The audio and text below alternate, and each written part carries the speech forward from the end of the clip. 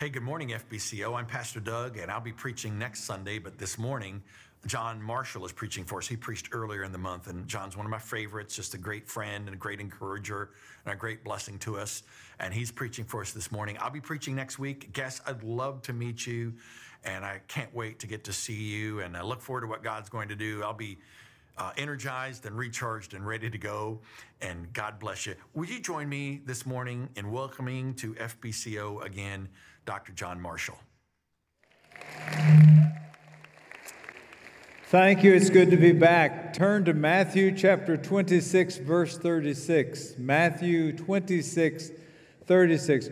We are so glad to be back. You were so kind to us 3 weeks ago. I don't even know what to say. You blessed us and ministered to us, and we have been looking forward to coming back. It's good to have Pastor Doug with us today. We've been friends with Doug and Vicki so long that we just try not to say how long we've been friends because people might figure out how old we are.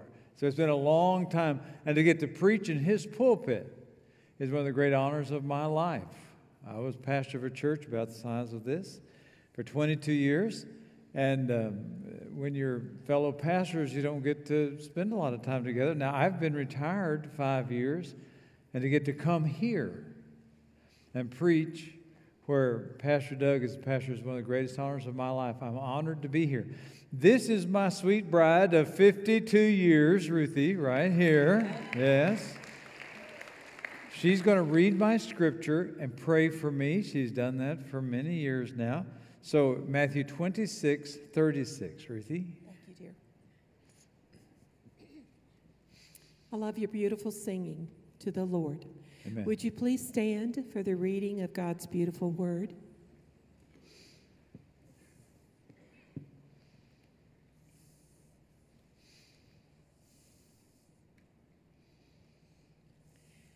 Then Jesus came with them to a place called Gethsemane, and he told the disciples, "Sit here while I go over there and pray." Taking along Peter and the 2 sons of Zebedee, Jesus began to be sorrowful and deeply distressed. Then he said to them, "My soul is swallowed up in sorrows to the point of death. Remain here and stay awake with me." Going a little farther,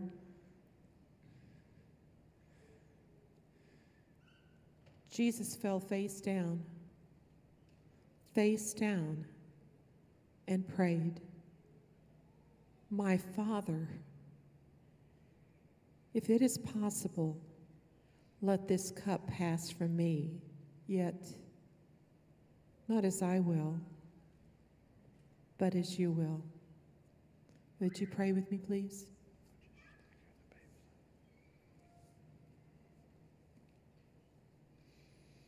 Oh,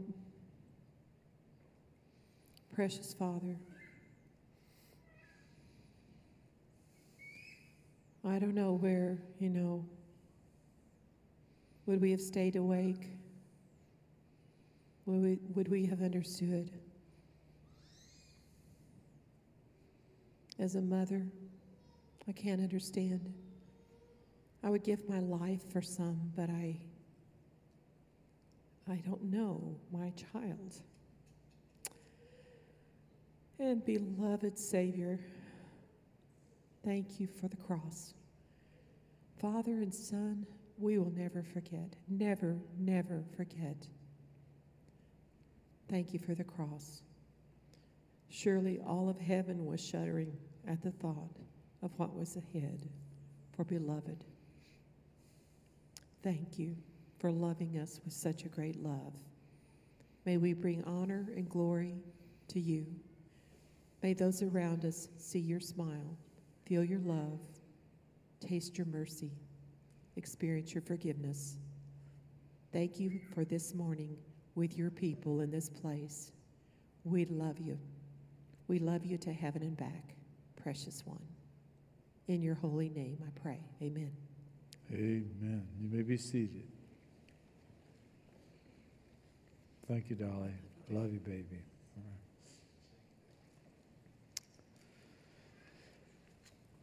Welcome to the midnight of Jesus' earthly existence. At this torturous moment in the Garden of Gethsemane, Jesus said he was about to die of a broken heart. Did you get that, folks? Now, he's going to go to a cross the next day, but on the night before, he's afraid he's going to die right now. His heart is so shattered, he feels he's going to die. He's alone, lying face down. Not like the artists portray it, and I do love Christian art. Artists make statements through their work. He wasn't praying like this. He wasn't praying like this.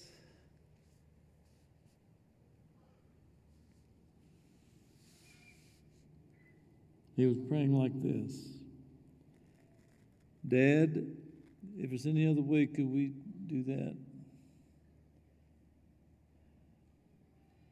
Dad, surely there's another way. Surely.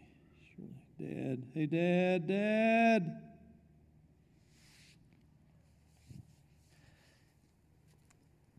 In agony unfathomable to us, he's crying out to his Father. He's calling it this cup. He's saying, Lord, is there any way this cup can pass from me? The ancients like to use the metaphor of the cup when they're going through suffering or anguish, because in the ancient world they didn't have the filtering systems we have. And so when they drank something, the grounds would go to the bottom of the cup, like your coffee grounds or your tea grounds. They'd go down to the bottom of the cup. And of course, when you drink those, that's pretty bad. That's about as bad as it gets. And so the ancients picked up on that. And when they're talking about something that is just agonizing, something that is terrible, they're saying, is there any way this cup, do I have to go through this cup? And Jesus is down on the ground, face down, begging his dad, if there's any way he could keep from having to drink this cup. What was the cup? What kind of cup could ever be bad enough for the Son of God to be on his face begging his dad to not have to drink it? It was the cup of having to drink all of God's wrath against sin. Jesus literally drank your cup of damnation dry. Don't you ever forget that Jesus took your hell into his body on the cross. Paul believed it. He said God made him to be sin for us who knew no sin, that we might be made the righteousness of God in him. Peter knew it. He wrote, he himself bore our sins in his body on the cross, that we might die to sin and live to righteousness. He was literally drinking your cup of damnation dry. And because of that, you have the opportunity to go to heaven. I've been saying for many years, I've said this for decades, if I had only one more sermon to preach, this is what it would be. The sermon would be this. People do not go to heaven because they're good. They do not go to hell because they're bad. Did you ask me to say that again? Okay, I will. People do not go to heaven because they're good. People do not go to hell because they're bad.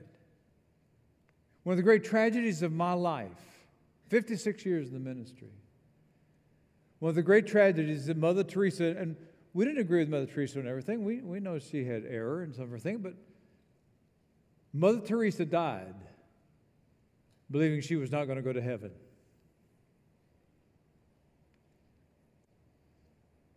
How is that even possible? Because she was raised in a system and said you had to be good enough to go to heaven, and she never believed she was good enough. Who wants to serve a God like that? Who wants to work for a boss that you never know if you please them or not? Who would ever want to serve a God whose children would serve him for a lifetime and they would never know for sure they're going to be with him forever? What kind of God is that? Well, it's not the God who's on his face in the Garden of Gethsemane because he's getting ready to drink hell's cup up for us. He is drinking our cup of damnation dry. And so in the beginning, before the beginning, we have a word that the church has used for 1,700 years. 1,700, count them, folks. It's a Latin word to describe God before anything was created. It's called perichoresis. Per like in the perimeter around, and choresis like choreography. It means the dance around. 1,700 years. We have thought of God as the dance around. God the Father, God the Son, and God the Spirit, like this, intermingling, loving one another, so tightly knit that it's as if they're one. But one in three. And somewhere in the perichoresis, there never was a time when this was not what they were going to do. We can't even hardly describe these actions. Somewhere in the perichoresis, because they loved each other so much, they wanted to share their love. That's the trait of love. Love concealed will kill you. It'll break your heart. And because the Father, Son, and Holy Spirit loved each other so much, they wanted to share it. They wanted to show it off, as it were. And so they created creatures. They created creatures not only that could love them, but they created creatures that they knew would rebel against them. And how desperately did they want to show their love? They would create creatures who would rebel against them. And then they would pay the price for their sin. And that's what Jesus is doing. Jesus has come out of the perichoresis. He's the second person of the Trinity. He has come now to live among us. He has come to take our hell into himself. And he knows that the next day, he's going to become the very thing that hurts his beloved ones the most. He is going to become the incarnation of sin itself. And so now we've come to this. From the perichoresis to on our face in a garden, screaming to Daddy. Could we do something about this? What's the difference? Same person. What happened? We do ourselves a terrible disservice if we believe that Jesus was able to live a perfect life because he was God. Now, yes, Jesus is totally God, totally human, totally God, 100% both. But often we slip into thinking, well, no wonder he was perfect. He was God. You miss the whole point. If Jesus lived a godly life because he was God, if he was perfect because he was God, then he mocks us. He mocks our efforts to try to live a godly and holy life. The Bible says in the book of Philippians that Jesus, the second person of the Trinity, when he became Jesus of Bethlehem, that he emptied himself. It's a great passage. He emptied himself. What did he empty himself of? He emptied himself of the ability to live a godly life in his own strength. Is he still God? Sure he is. He's doing lots of things only God can do. But there's one area of life where he's going to live his life the same way that you and I have to live it if we're going to succeed. He was perfect not because he was God, but because he was a human who depended totally on his Father and on the Holy Spirit. And so now here he is. He was in the group that said we're going to do it that way. But now the human him is on his face on the ground saying, is there any other way we could do this? He's not trying to compromise who he is. He's not trying to compromise the Father. He's just leaning, as he always did. He is turning unto the Lord, to his Father, and saying, you're going to have to help me here. I'm in serious trouble. This really feels bad. This really hurts. So welcome to the midnight of Jesus' human existence. Jesus had a choice to make. God the Father sent God the Son to die But God the Father did not force God the Son to die. And so now here he is, deciding. First of all, notice his agony. I mean, he's torn up. His agony teaches us that our goal in prayer is not to be emotionless and unfeeling. It is okay to come to God in such a terrible tremor. The Bible says that he sweat as it were great drops of blood in this prayer session. That's how hard he's praying. The Bible also says that an angel came and strengthened him. Can you imagine? Jesus is on the ground. He's writhing around. He's begging. He's pleading. Can we do this some other way? And an angel has to come and grab him and hold him and give him strength. And so we learn from him it's okay to be intense. It's okay to speak harshly to God. It's okay to get angry with God. It's all right to plead, to agonize, to struggle as long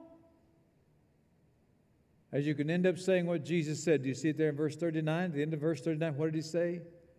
Yet not as I will, but as you will. Easy to say, hard to mean. In this one sentence, Jesus unveiled the secret ingredient in all effective praying. If you and I were told we could only pray one prayer the rest of our life, if God said, pick a good one, because you only got one prayer, that's all I'm going to listen to from you the rest of your life. There is no other prayer that you could choose. This is all prayer in one prayer. This is why we're to pray like this every time we pray. This is all prayer, consumed in one sentence. The most important part of being a Christian is submission. Yielding to Him. Not getting what we want, not our way, but yielding ourselves to Him. Being totally obedient to the will of God. He is the Holy One. He's the one who sees all. He's the one who understands. He's the one who's above and beyond.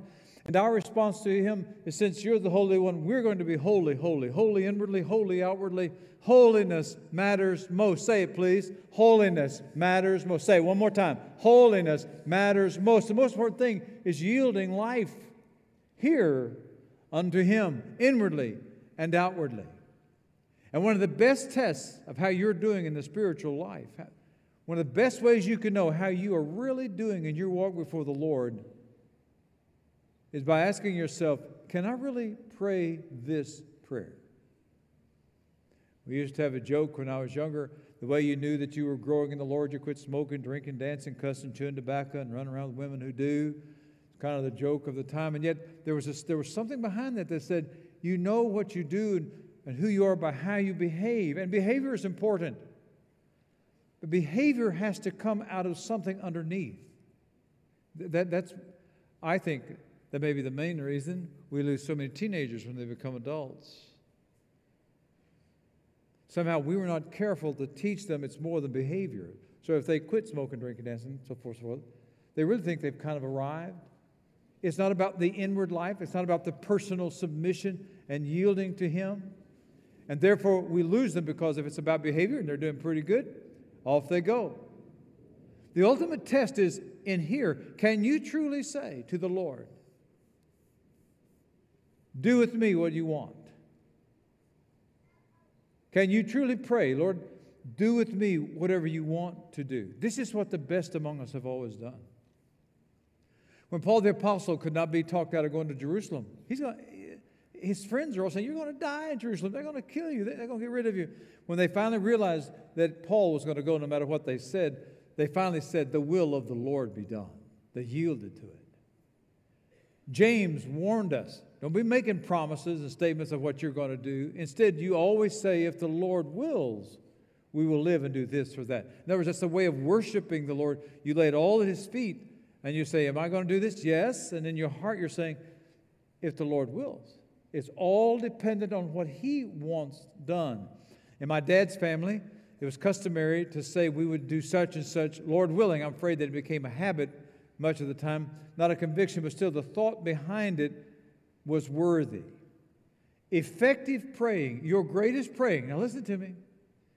Your greatest praying is when you submit in prayer. when you align your will to God's will. Your best prayers change you, not God.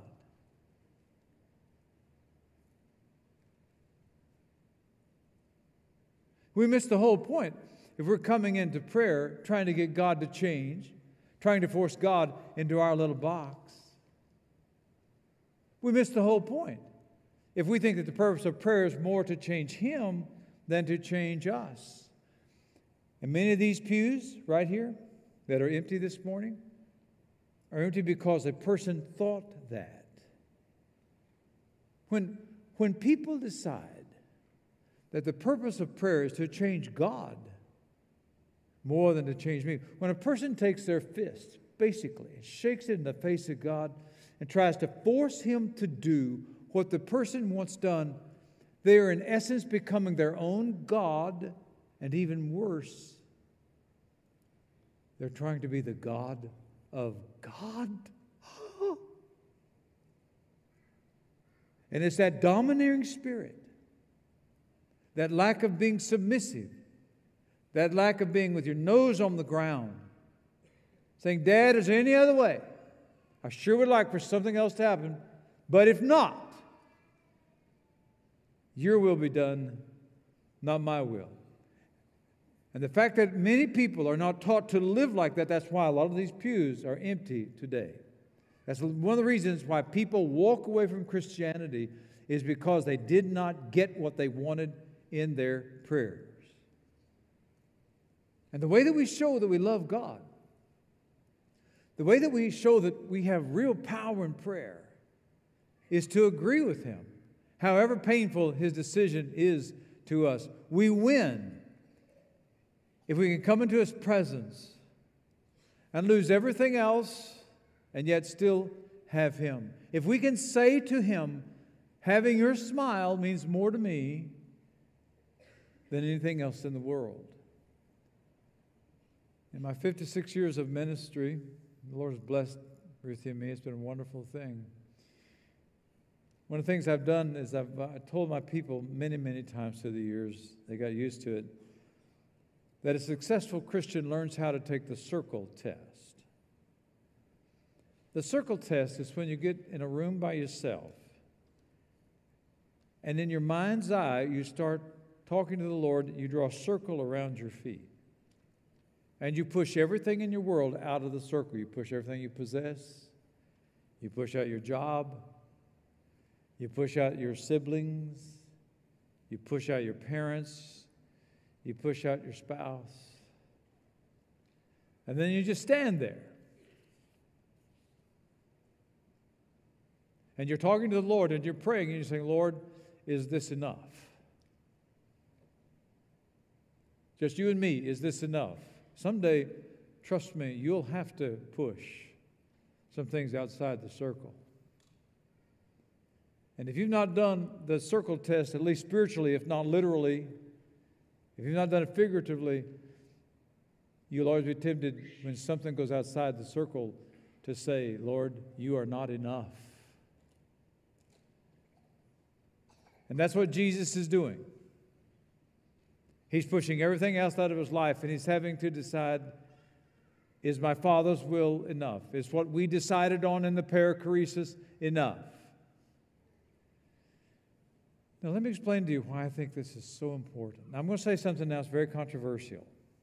And if you take it the wrong way, it could create problems. But I'll just lay it out there, and I'll let you, hope you can put it in context and then understand what I'm trying to say.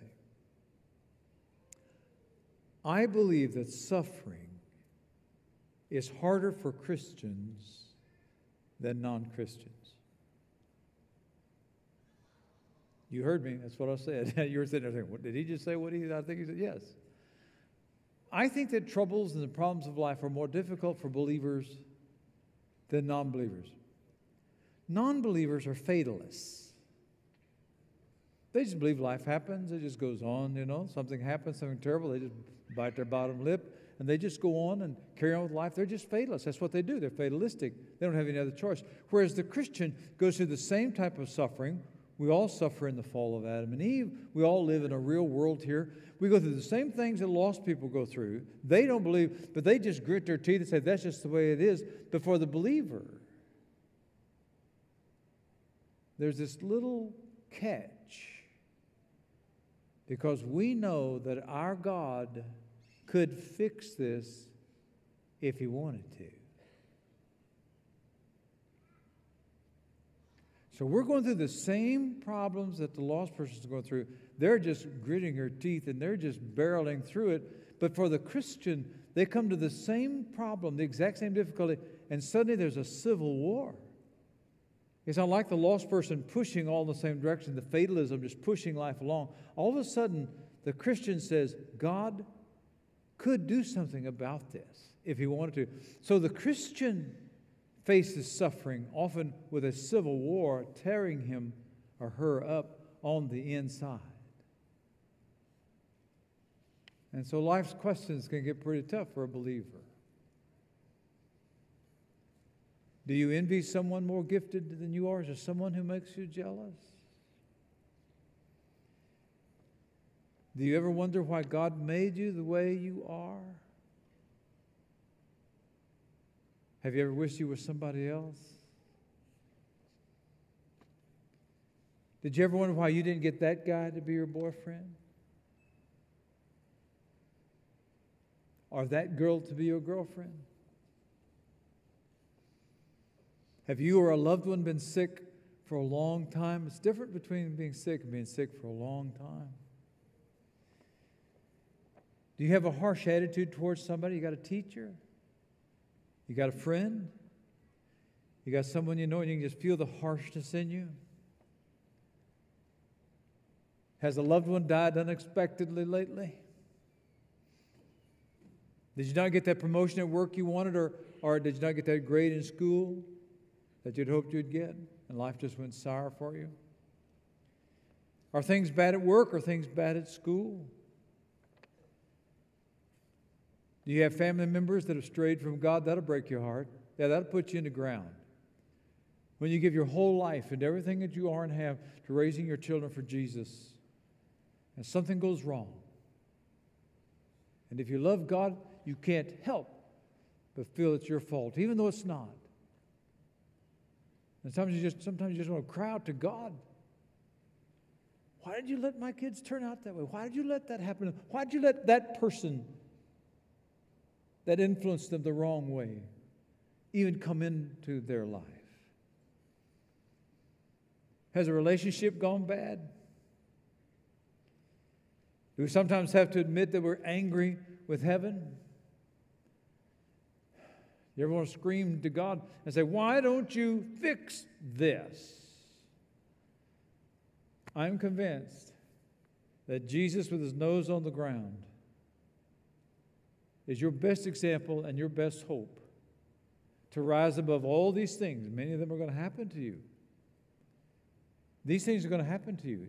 You are going to have to push things out of the circle of your life. And it's Jesus with his nose on the ground that will allow you not to have a civil war in your heart in addition to whatever you're going through. Now, this text matters to Ruthie and me. In our 52 years of marriage, we feel that we've had an inordinate amount of suffering. We do not know why God has brought some of the things into our lives. Deaths, tragedies. We've lived circumspect lives. I've been a pastor all these years, tried to serve him, tried to please him. I have a 24-year-old grandson who's 6'5" tall. If he walked in the door, you'd think that's one of the most handsome persons you've ever seen in your life, and he doesn't even know who Ruthie and I are. He can't talk. We take care of him 2 days a week. And sometimes we just wonder why. Now, we never get angry with God. Ruthie and I have never gotten angry with God. But sometimes we want to, and I think a part of the suffering, a part of the problem, what makes the suffering worse is that we've had things happen we don't even know the why with regard to what we're supposed to do with it. You know, at least sometimes you'll go through something and there's somebody else that you can bless and help that's going through the same thing, and you feel like, oh, yeah, that's why I went through that. We've never had that with our grandson, 24 years. Never one time. If it were not for us serving a master whose nose was on the ground and saying, Dad, is there any way you could do this? We'd have given up a long time ago. The Civil War would have destroyed us.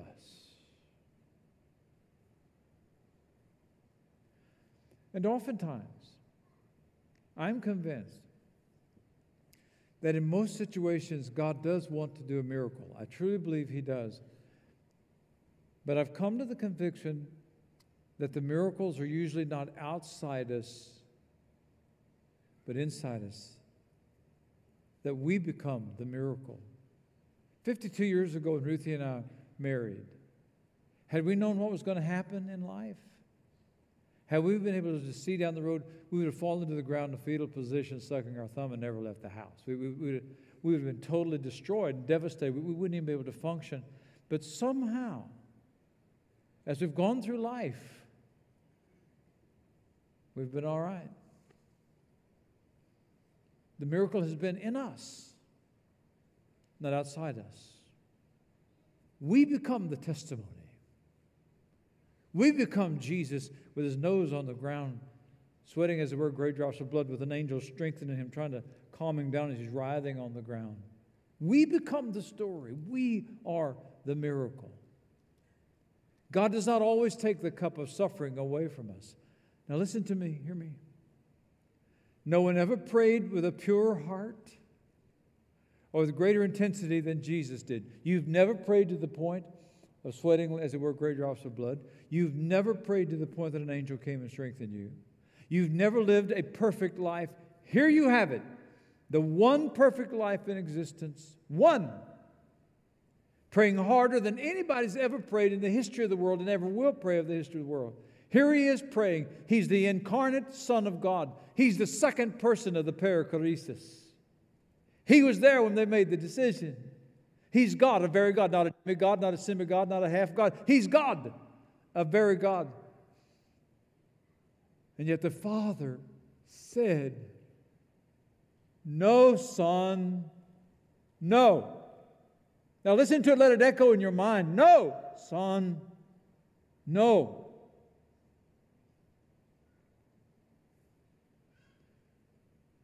One of the most dangerous mistakes you'll ever make as a Christian is if you begin to believe that your prayers are answered only if God says yes. One of my biggest pet peeves is you say, God answered our prayer when something happened, when He granted a request. Stop that. Stop it. Stop it. God has answered every prayer you have ever prayed. If you're one of His own, if you have repented, if you're coming into His presence, holy and clean, you have never offered a prayer that God did not answer. Never. Beware thinking that prayer is answered only if God says yes. No and wait are just as legitimate answers to prayer as yes. With yes, He encourages us. The psalmist said he wanted a token for good. He needed some little evidence. There's just something occasionally. Let me know that we're doing okay here. All right, that's what yes is. It encourages us. Wait, which is the most common answer to our prayers. Wait is God's way of keeping us coming to Him. We don't know the answer. We don't know what's going to happen. Our grandson, we don't know if he'll be healed someday or if not. The answer is wait. And He keeps us coming. When God said, you've prayed about something for a long time and nothing has happened, yes or no, that's the way that the Lord says, would you just come and talk to me about this? Could we get kind of close to each other, spend a lot of time together? And then no is God's way of protecting us. Many of us in this room are going to get to Judgment Day and find that the greatest gift God ever gave us was when He said no to many of our requests. Do you understand that? No is a great gift. God protects us with no. Who is it that always says yes to our wrong desires? Satan. Satan. Yes, he encourages us. Wait, he says, come. No, he says, I will protect you. An ancient poet wrote a poem about Jupiter. And he presented Jupiter as the main god of the gods. And he said humans would pray to Jupiter, and Jupiter thought that was just silly. And that just for fun, Jupiter would take the prayers, read them, think about them, and then he would throw them off into the abyss of space. Just not even caring. He couldn't have cared less, and he just throws it away. If you think that the only time God answers your prayer is when he says yes, you're putting God in exactly the same place as Jupiter.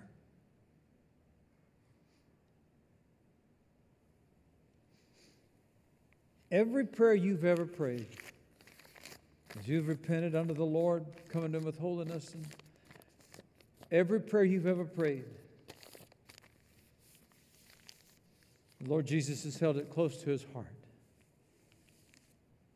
And he has said either yes, maybe, or no.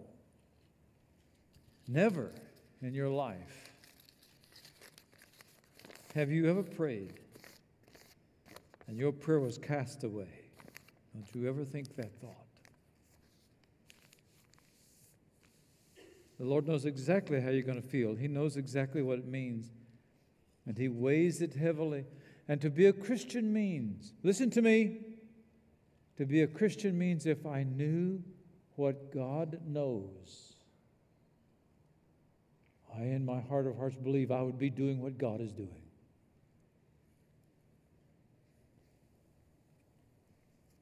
That's what it means to be a Christian. On your face, not my will, but thine be done. God, you know what's right. You love me more than I love myself. Oh God, oh God, oh God. Now, you have never prayed a prayer that God did not answer. Then let me leave you with a very helpful truth. Know this. However little we feel the power we have in prayer, we must still pray. It doesn't matter how powerful you think you are, how many yeses you get, that doesn't matter. Your job is to pray without ceasing, to constantly always be praying. As I told you, I was pastor of a church about this size for 22 years, and in my last 5 years, I'd been there a long time, knowing the people really well, and I was falling in love with them. I began a huge prayer ministry to the people in my church. And they started turning these prayer requests, and my wife is here to bear witness to the truth of this. I would go home on Mondays with a stack of prayer cards so thick I could barely get it between my fingers. I'd hold it, they'd be this tall. And I would try to call about 10 of them a week and tell them I was praying for them. And I want you to know, I was a mega church pastor. I've served the Lord my whole life. I prayed for 5 years through those cards. And almost nothing ever happened.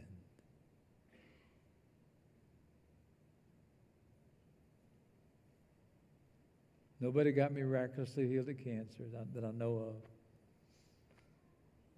Nobody's financial lives were saved because of my prayers. You do that for 5 years as a pastor, and you begin to ask yourself the question, had I believed that God answered my prayer only when he said yes, I would have quit a long time ago. I would have given up. But somehow I understood that the point was the praying. The point was to change me, not him. The point was to come into his presence because he loved me. In the 1800s, in the United States of America, there was a pastor named Henry Ward Beecher. Now, his last years had scandal in them, and it's a terrible, tragic ending to the story. But in his heyday, your native son, Abraham Lincoln, President Lincoln, said that Henry Ward Beecher was the most important man in America. In fact, the newest biography of Beecher is named that, the most important man in America. Abraham Lincoln, his Cooper speech, the Cooper address, that's the most important speech he ever made that brought him national notoriety and allowed him to go on to become president. The Cooper speech was supposed to be done in Beecher's church, but the church wasn't big enough, and at the last minute they switched it to the Cooper Auditorium, and that's why it's called the Cooper speech. But he was coming to Henry Ward Beecher's church in New York. Henry Ward Beecher is the one who would bring slaves up on the platform during the worship service, and they would auction them off, and the buyer would buy the freedom of the slave. That went all over the South. Well, Lincoln loved this man. Respecting, like I said, he said he was the most important man in America. Henry Ward Beecher said something that had helped me through the years. Henry Ward Beecher said that what most made him love God was that the ultimate God of the universe wanted sinners to come talk to him. That saved me.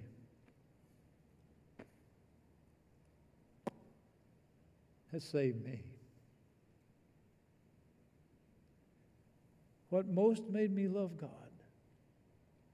was that the ultimate God of the universe wants sinners to come talk to him. As long as you live, remember God wants you to pray. God wants you to talk to him. He'll answer every prayer, yes, wait, or no. If you never get another request granted as long as you live, you keep coming to him because the act of prayer itself is a marvel. It's this great miracle you get to come into his presence. We cannot increase God's strength. We can't even really ultimately change him at the bottom line. I think you know what I mean by that. However, you can increase God's happiness. It is the one thing of God in your hand. Remember Jesus with his nose on the ground, praying the greatest prayer that's ever been prayed, and the answer was no. Don't ever forget it. And there was a precious moment between a young man begging his dad and the two of them interacting. Pray without ceasing. Okay. That's all for this morning. Let's all bow our heads and close our eyes. Would you please put all your notes away, and would you now just close your eyes, and would you bow your heads, and would you pray? Would you pray? Now, Father, please, in this message, in the music, in the sermon, somehow today, would you please take thoughts that apply to different people? Sweet Holy Spirit, would you press this deep into them? Father, I know my weakness. I can speak to their ears. But sweet Holy Spirit, only you can take the message from their ears to their hearts. Sink it in deep, please, I pray. Father, thank you for letting us come before you. Thank you for letting us talk to you. Sweet Son, thank you for your example in the garden. Thank you for letting Peter, James, and John hear you agonizing and be able to write about it later. Thank you, thank you, thank you for this. Father, Son, and Spirit, we love you. Thank you for letting us be part of the holy dance, to live in your presence, to enjoy you, to know you. I pray that everyone here will leave this place closer to you than they've ever been before. And I ask it in Jesus' name. Amen.